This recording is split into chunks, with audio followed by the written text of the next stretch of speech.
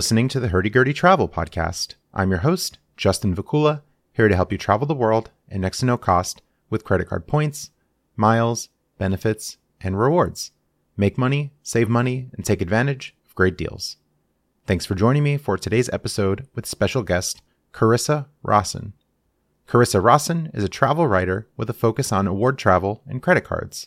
You can find her site at Just Plain Points. That's Plane, Just Plain Points. Otherwise, you'll see her work in Forbes, CNN, USA Today, NerdWallet, Award Wallet, Upgraded Points, The Points Guy, and more. On with today's episode. All right, welcome to the podcast, Carissa Rawson. Thank you for joining me. Yeah, happy to be here. We met in Lake Tahoe, so we're continuing the Tahoe trio here, or maybe more than trio of podcast guests following the event. You're back home, I'm back home, so it's a good time to record a conversation here. Yeah, I thought we both had a lot of interesting things to say at Zorkfest, so I'm happy to have met up and be able to talk on your podcast. Excellent. And how was the event for you, Zorkfest 2023? I really enjoyed it. That was my first ever Zorkfest event. For anyone who doesn't know, Zorkfest is kind of a combination of points and miles and gambling. It's not necessarily Vegas-based. I'm West Coast-based, so for me, obviously the Vegas stuff makes a lot of sense. And it was really cool because I don't have a ton of interest in gambling, but I have a ton of interest in free things. So it was nice to learn stuff that I didn't know about, that I could go beyond points and miles. Lots of overlap. And even for totally non-gamblers, everyone loves free dinners, free hotel nights, and much 100%. More through the intersection of miles and points and gambling. So maybe if online gambling comes to your state, we can make a gambler out of you. We'll see about that if the laws change.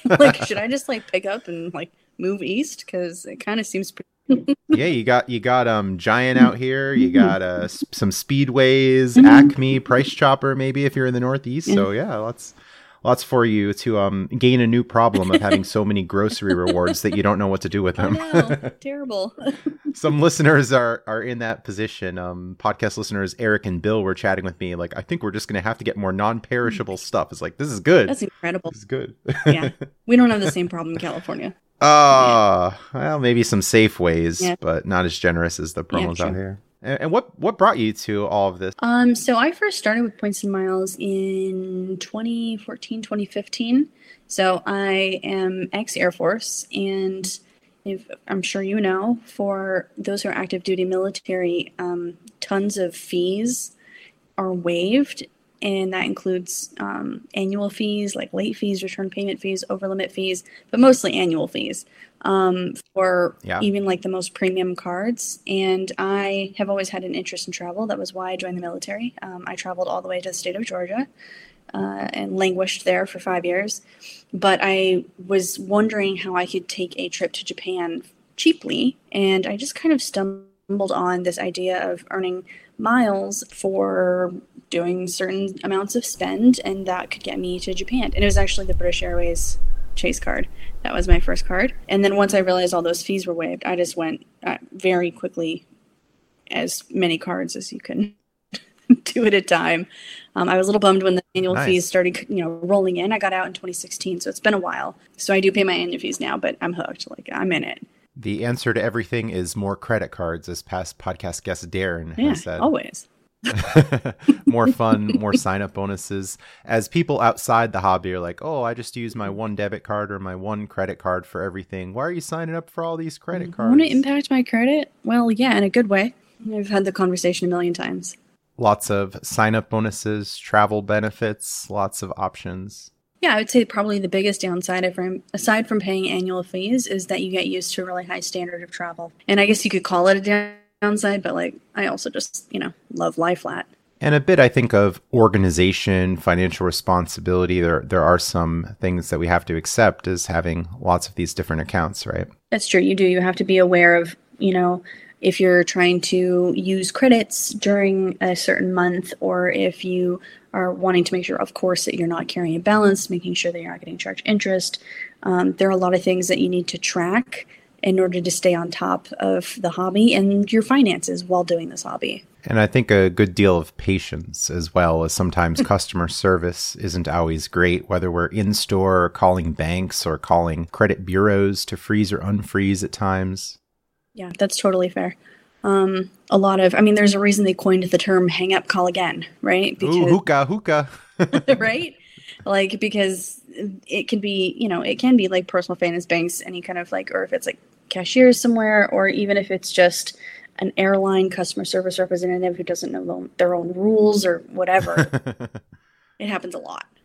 Yeah, or they just make up the rules as they go along, it seems. No, my favorite thing to do is to have like the Department of Transportation's page open when I make a call, and I go, per the Department of Transportation, XYZ. And then they go, oh, okay. You have to advocate for yourself. Yeah, and you could be nice about it and say, oh, well, it's my understanding that X, Y, and Z. I mean, getting rude gets you nowhere. It never has and never will. I mean, it might get you like kicked off a flight. If that's you know what I mean? But, yeah. So some drawbacks, but some pretty big upsides. And overall, you find the value to be very much worth it. Definitely. And you've made this into more than just a hobby, as you've been writing for various outlets. You were one of the presenters at Zorkfest. I have always had a strong interest in writing. I did not think that anybody would ever pay me for it, which is one reason why I joined the military. But I started doing a personal blog in 2015. I had, a half dozen readers, and 2 of them were my parents. But I had enough knowledge of the hobby and a decent enough voice as an author that when I applied to be a writer at a boarding area blog, Points with the Crew, I was taken on as freelance. And then from there, I became a staff writer at the Points Guy. I worked there for a year, and then I moved on and back into full-time freelancing. And it has just been hitting the ground running from there. I mean, I have as much work as I want, for as many topics as I want, if it's literally just credit cards, if it's award trips, if it's tools to use, if it's, any aspirational, if it's reviews. I have all kinds of things I get to talk about. I mean, it's my passion. So it's very, very nice that I was able to turn my passion into also my career. I'm very grateful. I don't want to call it an accident because I feel like I did put a lot of work into it, but I'm very happy that I got in when I did, and then I can now make a living from it. Nice. And not only do you make a living from the freelancing, but I'm sure that you're also getting a lot of rewards, benefits, cash and otherwise from the hobby itself, from different credit cards, from different deals.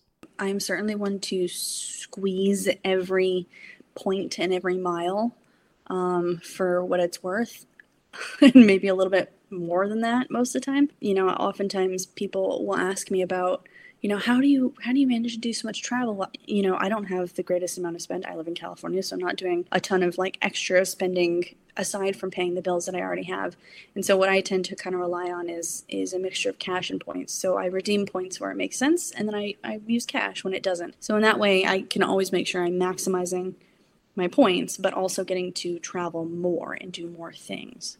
Nice. And you've acquired freedom. You've escaped the 9-to-5. You're nomadic in many ways with your writing. If you travel somewhere, you can just pull up the laptop. You have Wi-Fi. You're probably good to go. I probably spend 6 months or more, probably more, of the year going to different countries. And if my flight isn't on points, then my hotel is.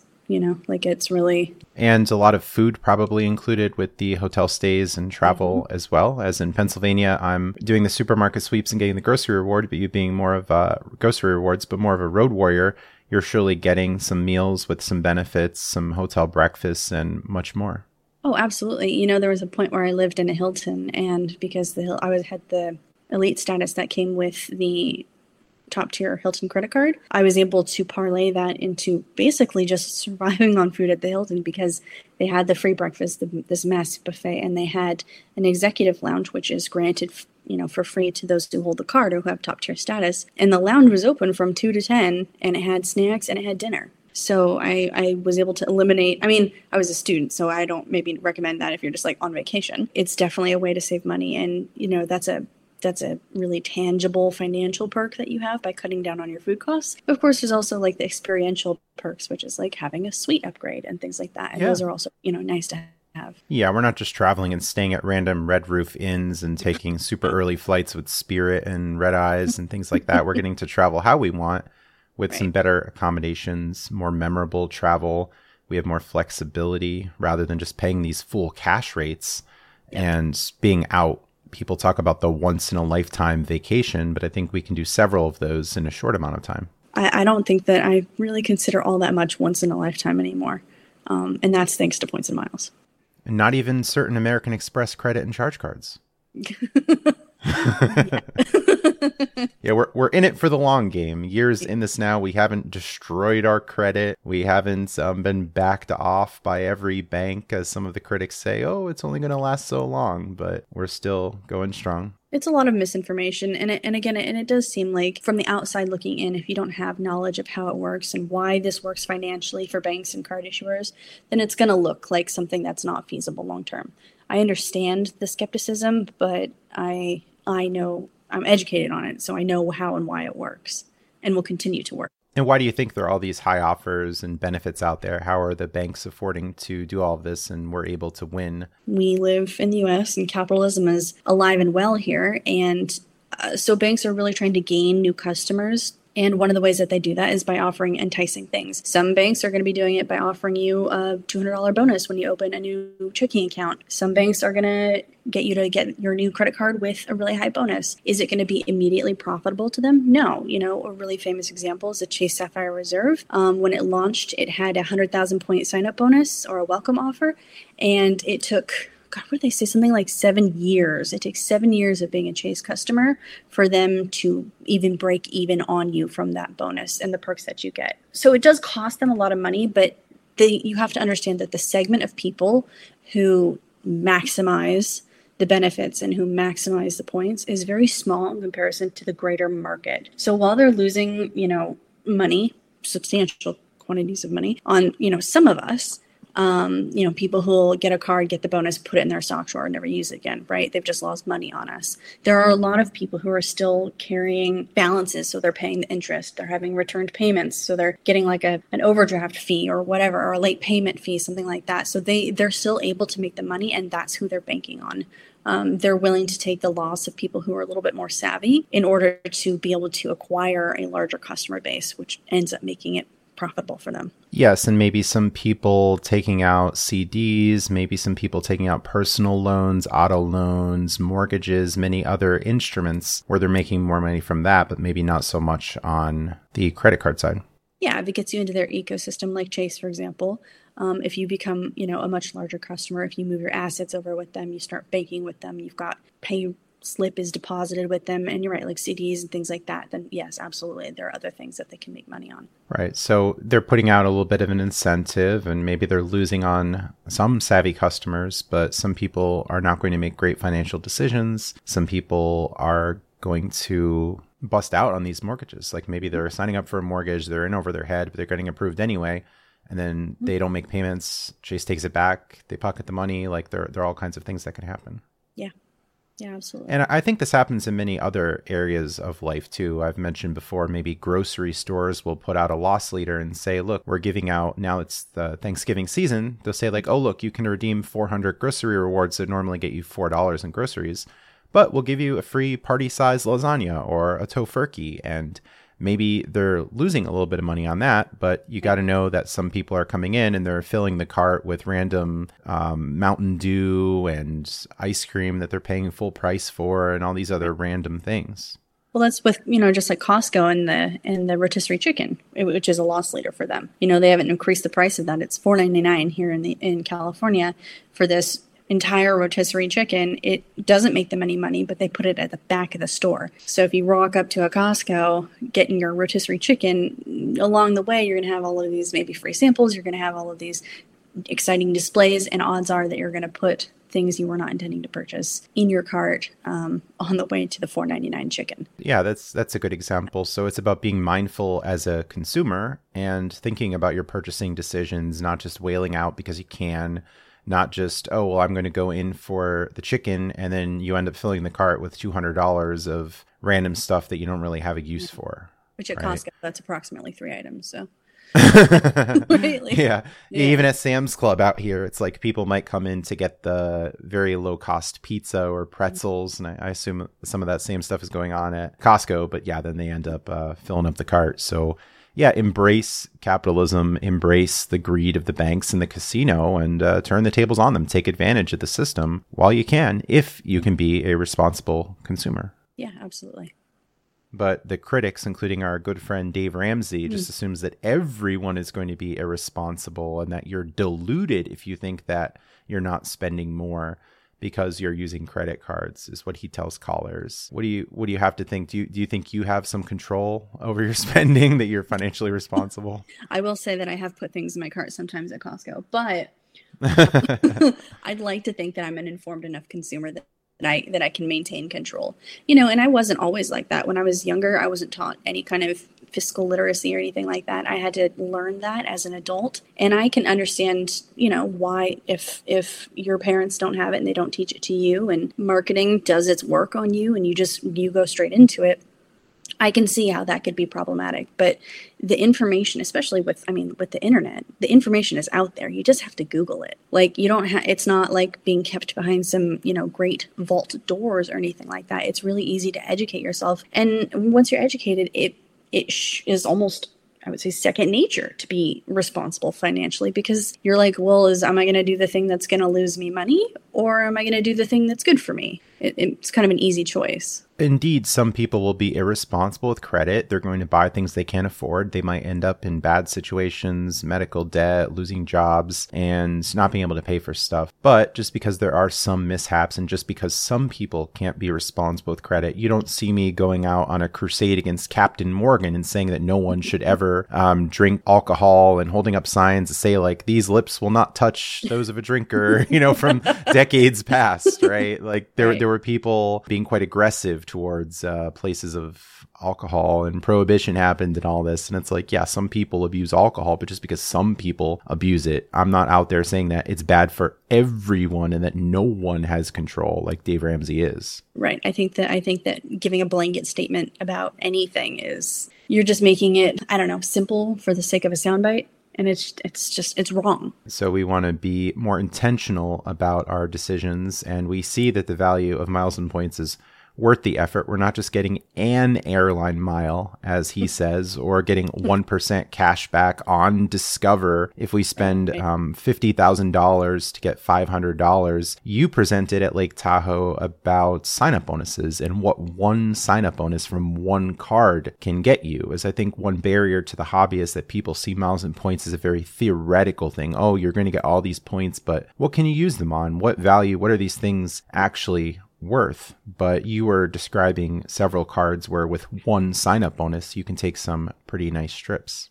Yeah, I think you're right. That is absolutely a barrier to even getting started with points and miles, because maybe a lot of people, their first exposure is something like, oh, here's how I blew 1 million points on a vacation, and it took me, 2.5 years, and my player 2.5 years to acquire enough points to do this, and those are the flashy things that do make a lot of headlines, and they do tend to come up first in results. So it can be a little bit intimidating, or it can seem a little unrealistic. But yeah, I did the presentation. It was trips you can take with a single credit card sign-up bonus. And I think that not only does it make it realistic, right? So basically what I did is I pulled present day current welcome offers from different card issuers. I had Amex, I had Chase, I had Citi, I had Capital One. And then I showed, I broke down exactly how you could take, a flight to somewhere and use your miles or your points to take that flight, and then how you could stay somewhere. Again, using the same sign-up bonus. And it really relies on, transfer partners, which is,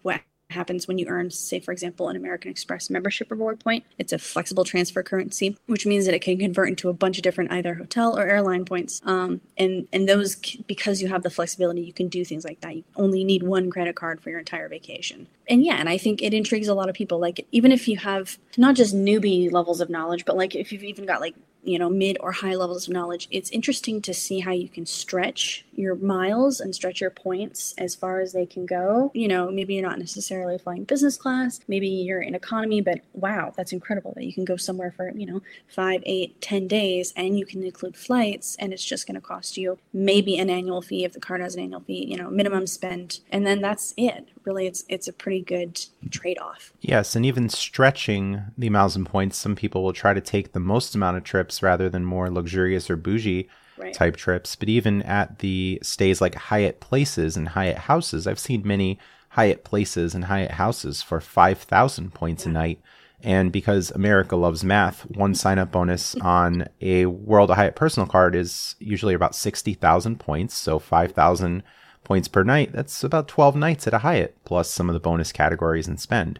So I pay a $95 annual fee. I get a free night certificate, some other benefits. And look, I got 12 nights at these 5,000 point properties. Right. It just makes sense. And again, even if you don't have to be in the most luxurious place, you just have to be somewhere you want to be in a place that's decent. Lots of options. And as you were saying, you take a more blended approach of cashback and miles and points or cashing out some points. Yeah. And one criticism I hear is, well, I'm a school teacher. Well, I have a family. Well, I have all these other things going on. So maybe I'm going to take 2 or 3 big trips a year. And I still think that that can be a great return for those people, taking 2 or 3 trips a year rather than 0 or just 1. Yeah, I think taking 2 or 3 trips a year is even easier than doing obviously like 10 trips or something like that. Because you can, even with a whole year's worth of saving of points, you're splitting it into 3 trips. You can go some pretty incredible places and stay in some really nice hotels or have really nice flights if you're only going 2 or 3 times a year. And that's not even with like such a deep investment into credit cards. Like it's easy to finagle that kind of trip. And even if you have multiple flyers, even if you've got kids and families and things like that, it's still very possible. Podcast listener Jack is probably listening to the show. He's been doing a lot with the bank bonuses and looking for cards that were cash back. So picking up an extra 300 or 400 from bank bonuses, focusing on those a lot. I think that's a good angle. And I've signed up for a lot of business credit cards like the US Bank Triple Cash. That was a $500 welcome offer for, I believe it was 4,000 spend. But even better than that, I had a targeted mailer that gave me a $750 cash welcome bonus. So for those that maybe don't want to travel as much or aren't traveling as much, still a lot of opportunities on the cash side. Even just with the most basic cashback cards, you can do something like the City Custom Cash, which has no annual fee, but it'll still give you, 5% on like the category in which you spend the most money each month, up to $500 per month, and 5% cash back on groceries or 5% cash back on restaurants. That's a pretty significant amount for a card that doesn't charge an annual fee. That should be a very low barrier to entry for just about everybody. Yeah, so the popular American Express Gold card, where there's an annual fee there, but you're getting the dining credits, you're getting the Uber credits now, recording here in November of 2023. And you're also getting the X on grocery, the 4X on dining, and many will just cash those points out with Charles Schwab. Can you explain the Schwab angle? Yeah, so I don't actually have one, but I know the redemption rate went from, is it down to 1.2? 1.1 now. 1.1, gosh. Okay. So basically how that works is Amex doesn't usually like to allow you to cash out your points for things like statement credits or gift cards. They tend to give you, or pay with points, they tend to give you a pretty abysmal ratio, somewhere between 0.6 cents per point or 0.7 per point, depending.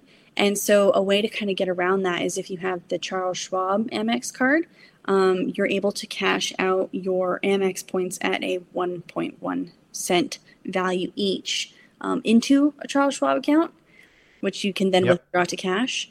Like I said, I don't have it and I see it and I want it, but at this point my card strategy doesn't have an open slot. I have an Amex Business Platinum card, and probably the absolute lowest value I'll take for my Amex points is 1.54 cents each. And that's if I'm using that like 35% redemption rebate that they have on flights that you book through their travel portal. So for me, that's probably the bottom of where I would want to do Amex points is 1.54 cents. But I can absolutely see why, having 1.1 cents of value per Amex point, that's going to be vastly superior if you're somebody who is otherwise doing statement credits, pay with points, or gift cards. Yeah, lots of options, and the options are good to see even if you don't use them. I'm not advocating cashing your points out for magazines or gift cards in many situations where the redemption value isn't very good. Not all points are created equal. As you said, they could be used in different ways for sure. Yeah. And how do you stay organized with all of this stuff? Some people think, oh, it's just really hard to keep track of all this stuff. A couple of different methods. Probably my biggest one is that I use Award Wallet Pro. And so Award Wallet Pro is mostly, and I know people have some concerns about it because you can save your password with them and I totally get that. But I was in the military, my information's everywhere. So like honestly, You know what I mean? Michael Traeger was on the show and said, in this country, you have no privacy. You really don't. You got no expectation. Everyone's selling my data anyway, so I may as well give it to something that helps me. Oh, so basically what Award Wallet Pro does is it tracks all of my loyalty accounts and all of my card issuer accounts, Amex, Chase, Citi, Capital One, etc. And it will track like how many points I have, if I have a spending goal I'm trying to meet. Like, for example, I have the American Express Surpass card, and after you spend $15,000 in a calendar year on that card, you get a free night certificate at Hilton, and it'll tell me how much I've spent on the card that year, and so how much longer I have to go until I get it. It tells me if I have upgrade codes available with Alaska, if I have free night certificates that are expiring, if I have all kinds of different things. So that's one way that I really keep. It's just a very easy updates on its own. It emails me when things are about to expire. Like, it's a very hands-off, and I won't say foolproof, but it's pretty good at what it does. I don't tend to track when annual fees hit. I just kind of accept them as a fact of life, and I pay them as they go. I'm also a card hoarder. I should probably cancel some of these cards. Like I've got 3 Amex Business Platinums for no reason other than I like to have them. Everyone in my family gets Dell presents for Christmas every year. Sorry. Yeah, you get the benefits. That make sense for the annual fees. Yeah. Yeah, I take advantage of it, right? I can justify it. So yeah, so things like the annual fees I don't track, but I also have everything on auto pay, so I never have to worry about whether or not I'm going to get a late fee or be charged interest, something like that. Those are my main ways of being organized. And for the annual fees, you get to see when the fee comes up in your recent transactions. Once a week, I log into my accounts, I check recent transactions, and if I see that annual fee, then most likely I'm calling in for a retention offer on many cards, and sometimes just getting reimbursed or some kind of benefit to offset that annual fee, or some cards I'm just going to outright cancel after a year or when the retention offers stop coming in. So again, it's options. You're not married to that one card for 10 years. It's a new decision every year. Right. And and card issuers know that, which is why there's such a thing as retention offers, right? If they see that you've been a valuable customer, then they're going to be like, well, I guess I want to keep them. Let's throw them a bone. Let's waive the fee. Let's reduce the fee. Let's give them bonus points, whatever it is. And it could be a mutually beneficial relationship as well, because they're making money off of our card swipes that they're charging these merchants to use these payment processors or take their cards. And the banks are making some money on each of these swipes. So they like to see a lot of card activity. And hopefully American Express, a lot of spend on their cards can keep us out of the pop-up jail, as many people think, oh, well, if I spend on a lot of my American Express cards, then I'll be able to get more in the future. But some people who maybe only low spending, or they just spend for the sign-up bonus and then not use the card again, then they might get the pop-up message that when they apply for a new card, it will say, oh, you may not be eligible for the sign-up bonus, blah, blah, blah. So yeah, the banks are making some money on these transactions day to day. Yeah, they're definitely watching and taking note. And it might seem intimidating to people at first, because people, we're sitting here, I got approved for 18 cards this year. I have more than 40 at the moment, I'm sure.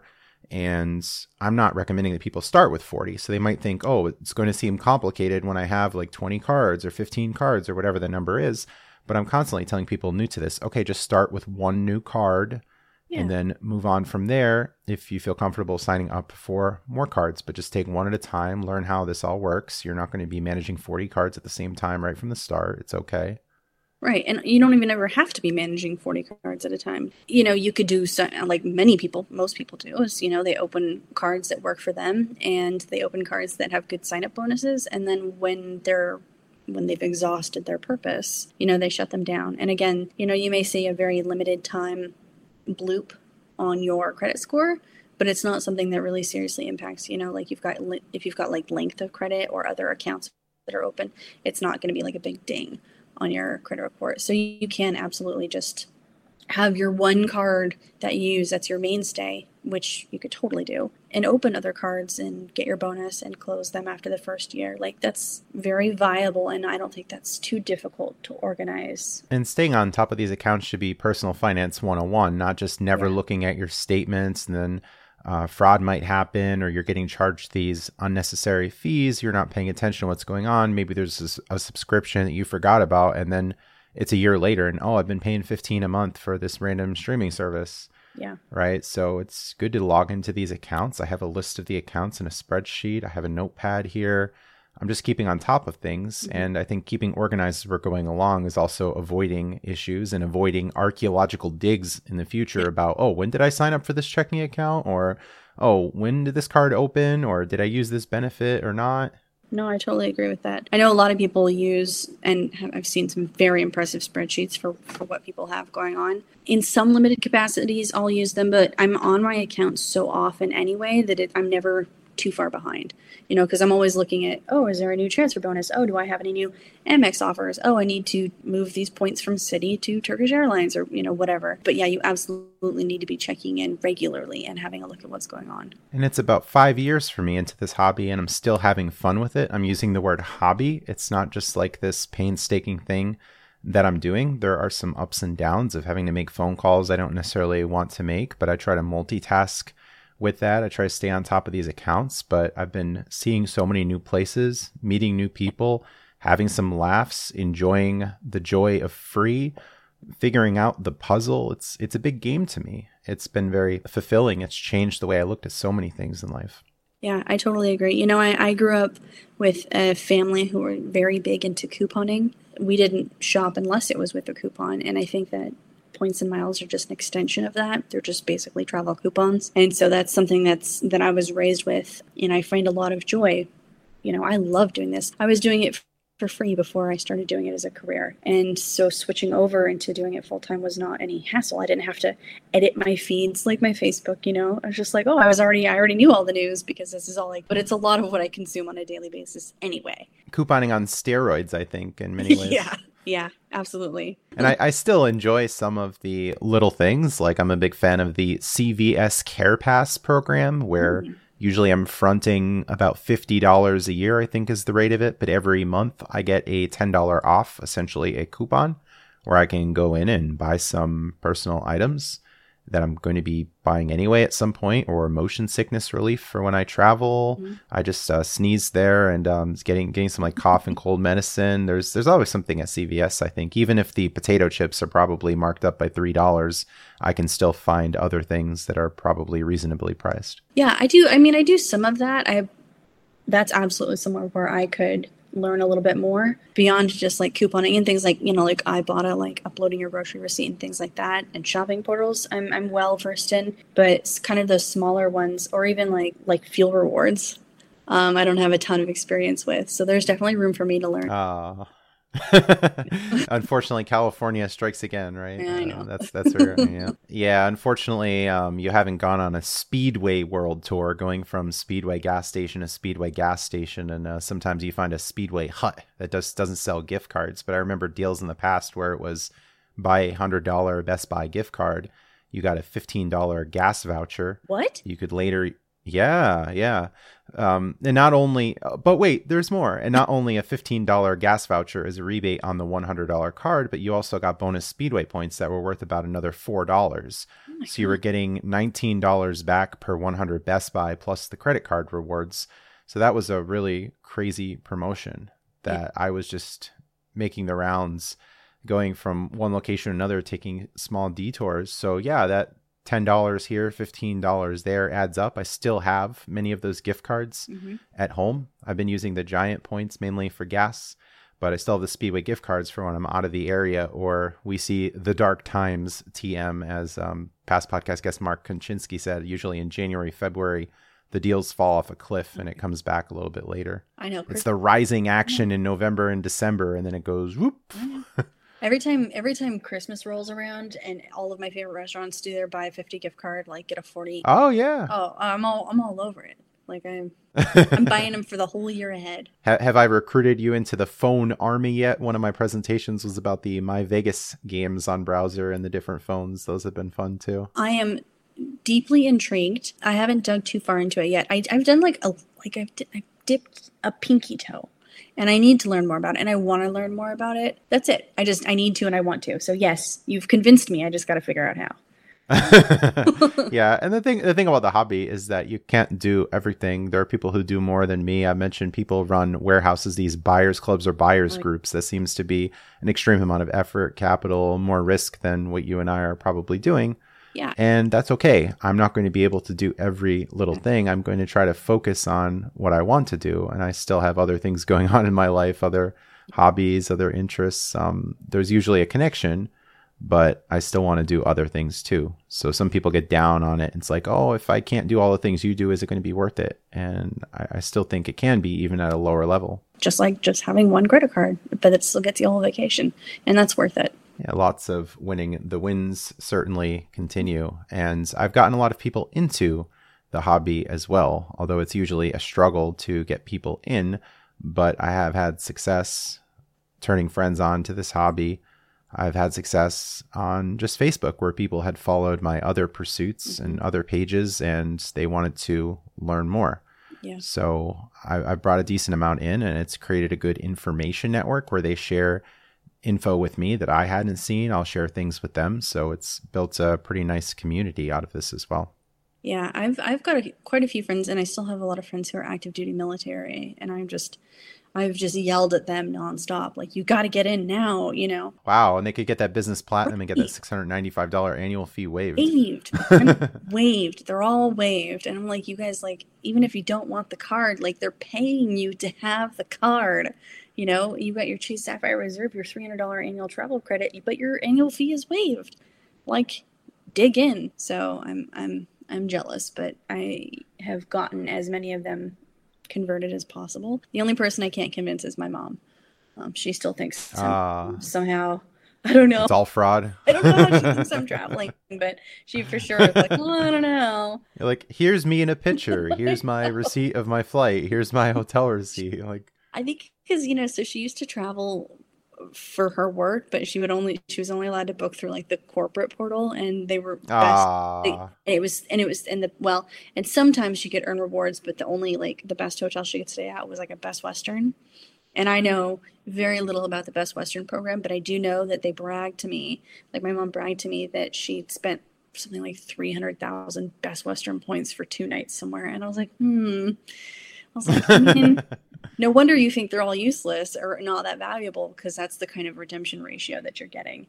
So I was like, I get why you don't believe me, but wow. Past podcast guest Mandy had spoken with me the other day and said, oh, I got a really terrible phone call the other day. She paused and she said, my employer is no longer going to be reimbursing my travel. We have to use a new corporate card. I'm like, oh no. She's a traveling nurse, so she's able to book things to her personal travel accounts, her personal cards, get all these night credits, get all of the bonus categories like the Aspire, like 18x, 15x, or whatever the high like Hilton thing is on that. So she's charging the cash rates, getting reimbursed.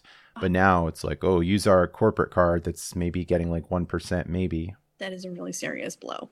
I would be weeping if that was me. So yeah, we really enjoy being able to capture all these benefits in creative ways, whether you're into product reselling, gift card reselling, or whether you're just putting your average expenses, your daily expenses over to cards and capturing this value and these bonuses. Yeah, absolutely. I mean, there's a method that can work for everybody. Yeah, lots of ways to win. Any more advice that you might have for people getting started or people considering the hobby? I would say that your very first move should always be to pick a place you want to go. And don't just be like, I want to earn points and miles, because you're not going to know what kind you should earn, and you're not going to know how to earn them. Your first Google should be like, oh, okay, well, where do I want to go? Okay, I want to go to Paris. And then you go, how to travel to Paris with points and miles. And then you read the top 10 articles that come out, because they're going to teach you what card you need, and they're going to teach you what points are going to transfer to where. And it's going to be in a really easy to digest sort of way, so it doesn't become too overwhelming. Nice. And banks to start with early on. Some people just get their way in and just hammer Amex personal cards and miss out on some of the stricter issuers, while those Amex cards could just be had at a later time in most cases. Yeah, every bank has its own set of rules. Chase is infamous for its 524, and what that means, and these are unpublished rules but are widely documented. So 524 is the amount of cards that Chase is going to let you have had opened in the last 24 months. So you can only have opened 5 cards within the last 24 months. And these are cards that show up on your credit report. And it also includes authorized users. But those you can get those taken off. Something to note is that a lot of business credit cards don't show up on your credit report. So if you have a small business that qualifies for cards and you, for whatever reason, really want to get those cards first, that can be okay and won't impact your 524 for Chase. But that should definitely be one that you go to first because they have a lot of really good cards and they are so strict. Yes, and business has a big advantage as well, as it's like another you. That past, oh wow, I'm having a problem with the piece today. Past podcast guest Bobby Beatty had said that it's like a mini you. So you can get business cards staying under that 524 with many issuers and sometimes getting bigger bonuses, sometimes getting 0% APR welcome offers. And again, it's just more options, because if you only stick to the personal, I think you're eventually going to run out of the bigger cards to get. But with the business cards, you're definitely going to get a lot more in that process. Yeah, and I think a lot of people probably unnecessarily hamstring themselves when they're like, oh, I'm a W-2 employee. There's no way I could get a small business card. But the rules for a small business card for most card issuers are not that strict. So it's things like even if you sell on eBay or Craigslist or whatever, those things can qualify you as a small business and then qualify you for the card. Yes, and it's usually pretty easy to set up an LLC in your state. I'm not a financial advisor or a tax person to give you that advice necessarily. You can contact your own professional, or some people go the sole proprietor route, although sometimes that sole proprietor route ends up in denials if the banks are wanting documentation or they're having question about what's your website, what's this, what's that. You have some options there. Usually the LLC is what I like. A little bit more sturdy. Yeah, that's fair. All right. Any upcoming credit cards in the next few months? Eyeing the Capital One Venture X business card since it came out. I have just the standard Venture. I haven't jumped on it because I'm not sure if I can make those minimum spend requirements. But I did just buy a new condo and it needs renovating. So that's a way to get a rebate. Yeah. Yeah. So I'm thinking I might be putting some expenses, also a home office, into this condo and using that to meet minimum spend for that car. Yes, or maybe some advanced listeners are floozing to the finish line in many cases, if you've experimented with that at all. I haven't done any flues, but I do know of it. So, We'll add that to the phone army. I know. In time. I still have I still have on my phone all the tabs open from all the different things that you've mentioned. And they're like, oh, nice. Yeah, I've got like 10 different tabs. I'm like, oh yeah, I can't forget this one. Like, yeah, they're sitting there. They're waiting. It's there for a rainy day, I suppose. Some other time. Yeah, so that's good. Some 30,000 spend on that card. That's like everybody's favorite plum card from American Express, right? Yeah. I mean, look, 30,000 spend, and I think it's still just in 3 months, which is 3 months, yeah. That's a pretty hefty, because usually when they go for a higher spend, right, they give you like 6 months to do it, or maybe even a year. But 30,000 in 3 months, they're not messing around. They want real businesses with real expenses. Capital One seems to love fraud alerts too, so that could be another limitation. That's true. Correct. I did already get my parents to get the Capital One Venture X business card.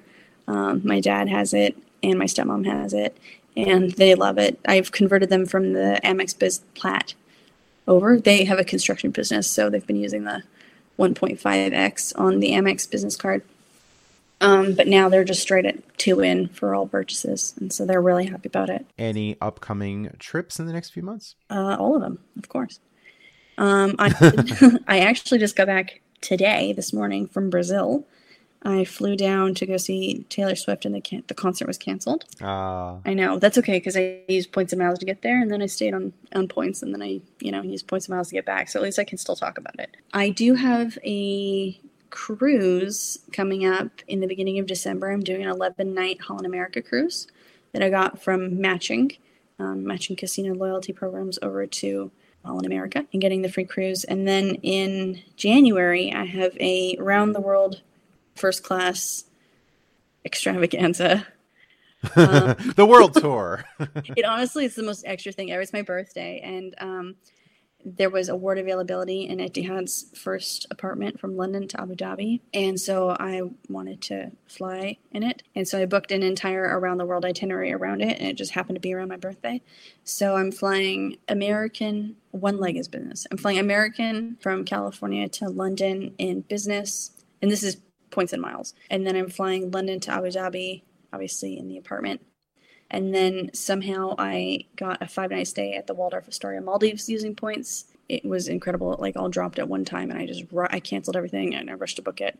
And then I am going onward from Doha in Qatar Airways first class to Bangkok, and then JAL first class to Tokyo, and then ANA first class home. It's going to be like a really extra routing for no reason other than I want to see all the different first classes. All right. Very good. Any closing thoughts? Anything you'd like to share with listeners? If you're really deep into points and miles, there's always something else to learn, as we're talking about, things like flus and the phone army. Even I who live and breathe this stuff all day, every day, I don't know everything. So even if you're a very advanced kind of points and miles person, there's always more, and things always change. If you're just interested or wanting to dip a toe, that's also very easy as well. And how can people find you online? I have a website. It is just Plain Points, Plane, Plain Points. You can also just Google me. Because I freelance, I have a lot of different sites that I freelance for, and so you can see my writing on all of those. Otherwise, just Plain Points has links to all of those. Your name will be in the podcast title, but for the audio listeners, can you spell your name? Yeah, Carissa Rawson, Carissa, Rawson, Rawson. All right, you've explained it all. Perfect. Hey, the amount of times, dude. I got just in time, or just Dracula. Oh, yeah, I've heard that a few times too. Yeah, dude, the 90s were a rough time for being a Carissa, all right? Or all the Jolenes of the world around the Dolly Parton song. Yeah. Oh, fair. Yep. Kind of like that. All right. Thank you for coming on today. We'll see you hopefully at Zorkfest 2024 November in Las Vegas. I know. Already on my calendar. Thanks for listening, and stay tuned for future episodes. Visit hurdygurdytravel.com to contact me, find me on social media, read select episode transcripts, and schedule a free consultation. Support the show through Subscribestar, referral links, and buying from my eBay store. Find this show on many podcast platforms and YouTube, where you can find bonus videos. Supporting me on Subscribestar will give you special perks, including a custom podcast episode, questions answered by upcoming guests, and monthly private one-on-one conversations delving into more advanced topics I don't openly discuss at length in podcast episodes. Visit meetup.com/Philly Miles and Points to learn about monthly Greater Philadelphia travel, credit, miles, and points meetups I host in Willow Grove, Pennsylvania. I hope to see you in person at a future event. Find a link in the show notes. Listen to my other podcast, the Stoic Solutions Podcast, found at stoicsolutionspodcast.com. My podcast guests and I offer practical wisdom for everyday life inspired by the ancient tradition of Stoic philosophy from Greece and Rome. Thanks for listening. Have a great day.